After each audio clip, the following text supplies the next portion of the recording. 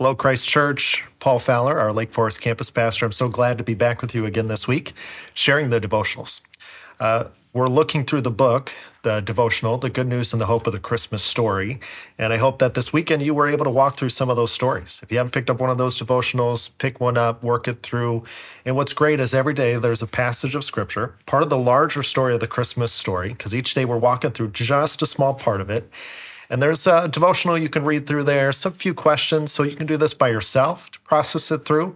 Sit down at the dinner table as a family. But our most important part is we want you to embrace the larger story of what's happening in this Christmas story, because we want you to truly embrace the good news and the hope of the Christmas story. Today, we're going to be looking at Matthew chapter 1, verse 18 through 21. We started off last week talking about Zechariah and Elizabeth. Those are the parents of John the Baptist. They're the first ones who kind of are brought into the story as we understand that John the Baptist is going to be announcing that Jesus is coming.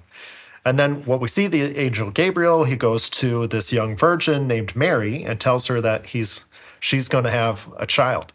What happens next is we're going to find out about a man named Joseph. This is the person that Mary was to be engaged to. So what we see in Matthew chapter 1, verse 18 through 21 is we see that Joseph finds out that Mary is pregnant. This is a problem. They're not married yet. They're just engaged. And so Joseph is faithful to follow the law in divorcing her. Since she is pregnant before she's married, now she has to be divorced. She's going to live in shame. There's not going to be a marriage at this point in time. But what's so fascinating is that the angel comes and says, wait, this is all God's plan.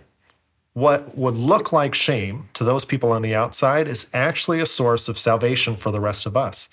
The angel tells Joseph that the child is going to be named Jesus. So that's the Greek derivative of the Hebrew name for Joshua. It means God saves. That's Jesus' name. So he's come to fulfill his purpose, and it's found in his name in Jesus, that he is the one who will save. But what's so interesting is Joseph was being faithful to the law. He was doing the things that he was supposed to do in ending this engagement. But what's so interesting as we think about our story, as we think about the shame that we have and the sins that we've committed in our own life, is God would be faithful to the law to punish us totally for our sins.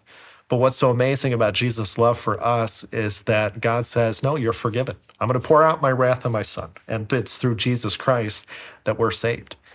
And so this is a great reminder of the Christmas story, that what are the things in life that we think about that give us shame? What are the things and the sins that we've committed in our lives? And how do we look to who Christ is and what he's done for us that turns that shame into a source of joy, into a source of salvation? I hope you take some time to process that through today as we think about the good news and the hope of the Christmas story, that our salvation is through Jesus. There's no longer any shame for us.